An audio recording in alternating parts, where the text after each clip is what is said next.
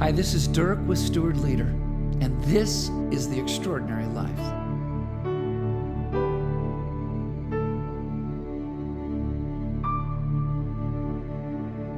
Kindness is free, so sprinkle that stuff everywhere. I was in a lakeshore town with a friend last week. We went to a famous drive-in burger place that has a beautiful 1957 Chevy on the top of the building. As we pulled around the corner to get our sandwiches, I saw this simple sign handwritten on a business's window. And although its presentation is a little lacking, it is true and it is powerful. I first thought, you know what, that's awesome. And then I thought that some folks read this sign and think something like this: well, isn't that a really nice little message for children? Yes, it is nice for children. It is also a living testimony for those of us who are the children of God. Kindness is gracious, merciful, and benevolent service. And in our culture today, I would add, it is also courageous. Paul talks a lot about motivations, actions, and the whys of our lives. In the book of Galatians, he uses the metaphor of fruit, the fruit of God's Spirit, and brings kindness right into the middle of it.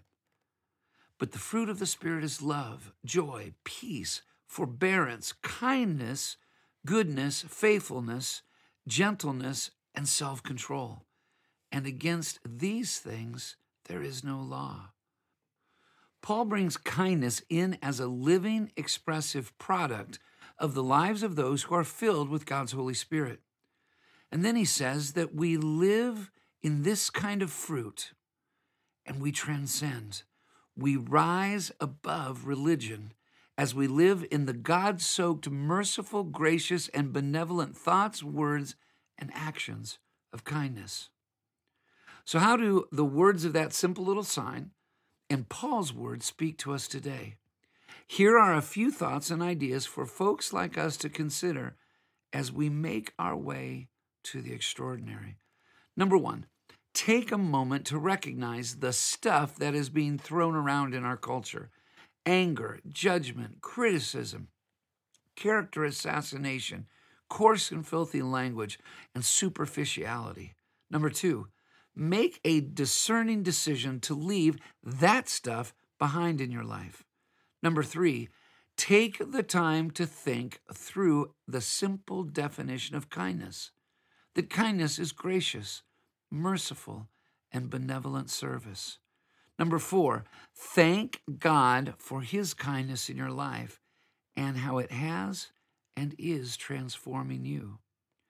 Number five, consider that a key to bringing transformation in your world is kindness. Number six, ask yourself, am I that courageous to think, speak, and to act in kindness, believing that it is a powerful way to live my life? Number seven, be intentional. Be intentional over the next few weeks and see if you can sprinkle that stuff everywhere. And then number eight, invite some folks into your journey. See what happens in your friendships. See what happens in your families. See what happens in your workplaces. And see what happens in you. The extraordinary life is a life of valiant service in a world that is notorious for spreading anger, hate, judgmentalism, criticism, and character assassination. We are given the courageous calling to sprinkle kindness from the depth of our souls into every arena of a world that really, really needs it. We're God's children, and kindness is a quality of our service in God's great adventure for our lives. God's kindness has transformed our lives. And what if our kindness can transform the world?